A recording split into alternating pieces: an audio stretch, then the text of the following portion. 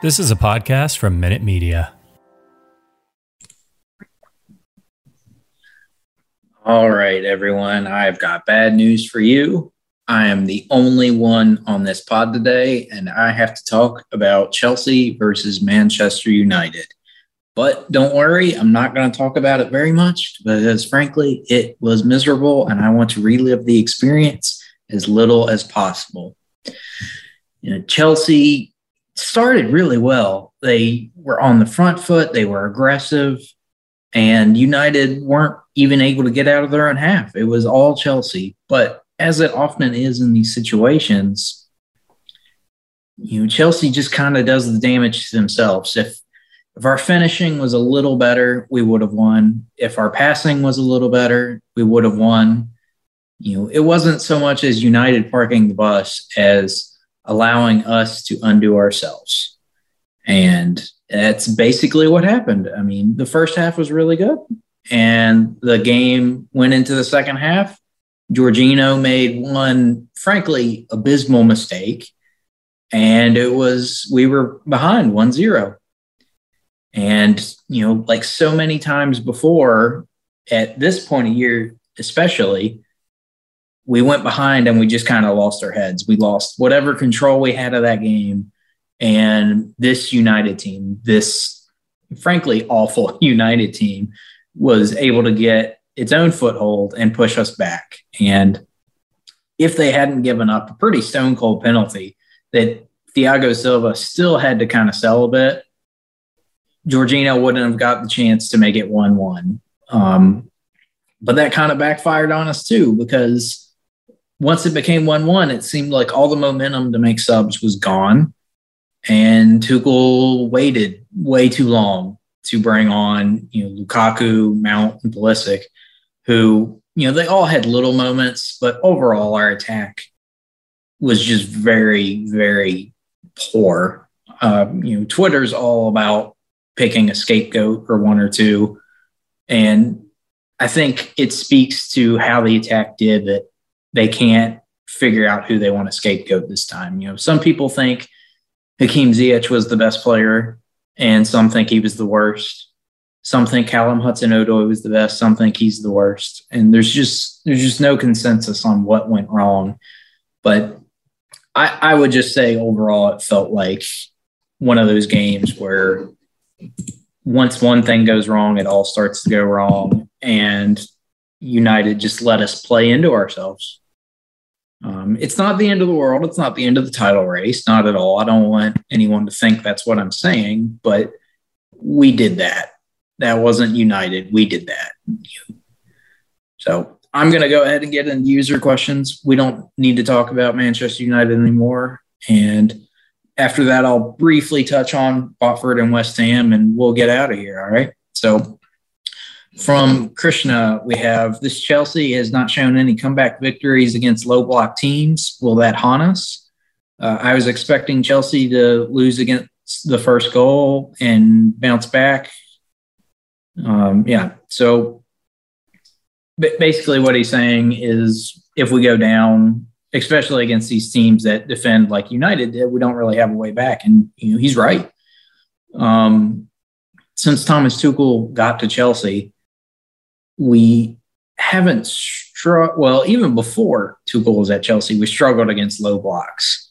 But the reasons are different now. Now the reasons are we seem to kind of work with our attack as not necessarily the end product, but, as ways to get to the end product. I mean, I don't think it's a mistake that our wingbacks have been scoring and assisting so much under Tuchel, because the forwards are, they're pulling players away from those guys. We're scrunching the opposition really narrow, and then the wingbacks can come in from wide and do their damage. Low block teams will tend to compact like that and play into that, and that's going to make our attack struggle. No offense to the likes of Reece James, but if I'm really desperate for a goal, I don't think he's necessarily the guy I would want to bring on. I mean, that's what we got Lukaku for. That's what Pulisic is for. Mason Mount came on with those two, and tried to make an impact. But overall, we just don't have the numbers to kind of force it, if that makes sense. And some of that's formation dependent. If you're playing 3-4-3, you're going to be down a midfielder or an attacker compared to 4-3-3 or 4-2-3-1. But that's not an excuse, because we created plenty of chances to score and win the game today. And like I've been saying, that one's on us. The tactics are fine. And, teams are going to play low blocks against us because it works, but we can get around it. We just need to, figure that out. And that brings us into, I'm going to say his name is Zorakun's question of, does this team have shooting drills because they're woeful in front of goal? And that's hard to tell without being there on the pitch. But, shooting is one of those basics that you would think teams don't really need to train it. And they probably don't, because time is very limited and you're going to spend more time on training tactics and formations, or not formations, but, structure. And shooting is going to be one of those things that you just assume players can do. But a whole nother part of it is it's also one of those things that's very fluky. Players taking shots. I mean, Timo Werner is a great example of this. If he gets in front of goal right now, do you think he's going to put it in the back of the net? Probably a little more so than you would have thought last season. But, you got so many things running through your head when you get in front of that goal. And that's even before the ball gets there. You're thinking about where you need to position, how you need to position your body. And then it gets to you and you just have a split second to make that decision. And it's really easy to get it wrong in that situation. It doesn't help that keepers seem to always have their best day against us, but that's one of those things. And then there's other moments like Callum Hudson-Odoi. He took a shot, which was probably the right decision looking back on it, but he could have maybe played it through to Timo. And there are a lot of instances like that where we take too long to make a decision and then we make a bad one. And that only gets worse, or at least it gets more apparent once you get towards the goal. So, I mean, again, we're creating the chances we need. And that, I think, creating chances is harder than actually scoring them.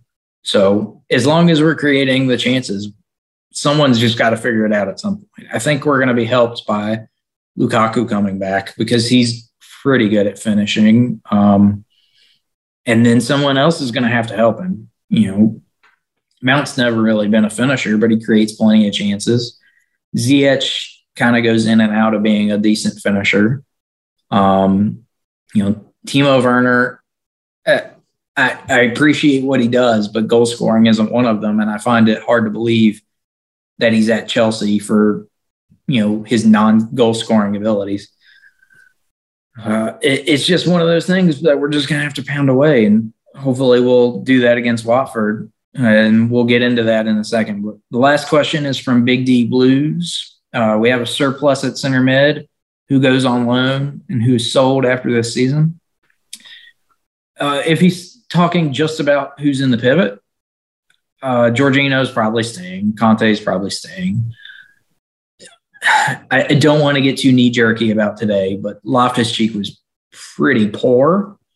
And I don't think we should necessarily assume that he's back to where he was before yet.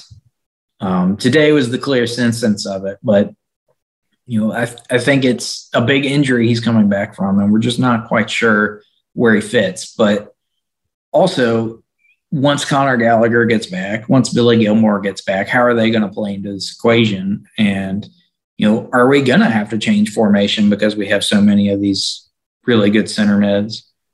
I don't think we'll play the pivot forever. And if I had to make a guess right now, Loftus-Cheek would be the odd man out of the players we have permanently, which, we have Saul, but he hasn't really done anything to justify buying him outright. So, he'll probably be gone. Going back to Conte and Jorginho, both of them are running short on their contracts, but I don't think that's something to worry about right now. If you start talking about guys like Mount and Kai Havertz as center mids, if we do change formation, that's going to complicate things. So there's a lot of balls up in the air on that one, just like there is with, pretty much every position right now. Center mid or center back rather is the big one to think about at the moment. But looking ahead real quickly to Watford, they seem to have kind of figured themselves out a little bit since Claudio Ranieri got there. We'll see how long that lasts. I don't think they're going to maintain this goal-scoring streak that they've had since he's got there, since it's not really his thing. But he is very good at organizing teams. He's very good at building teams. I mean, one could say he built Chelsea in a lot of ways.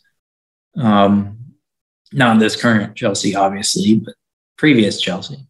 And Leicester City could say this something similar. But really, we just need to put this United result in the back of our minds and just batter Watford. I don't know another way to get this draw out of our mouths than to wash it away with some big Watford victory. Maybe the more intense one is the one that comes after that with West Ham, who have very, not slowly, but they've become something very good under David Moyes. And maybe in some ways United's looking at how they treated Moyes and they're not really sure what to think about it, but his West Ham is pretty legit. They're not pretty to watch by any means, but they get the job done. And that might be a concern for us after this United game, because West Ham's going to defend even better and they're going to attack even better.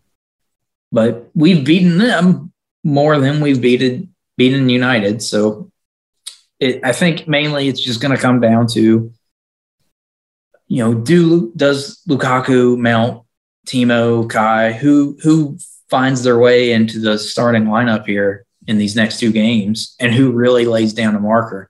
Because frankly, none of our attackers, bar Hudson-Odoi lately, have put down a marker this season. And,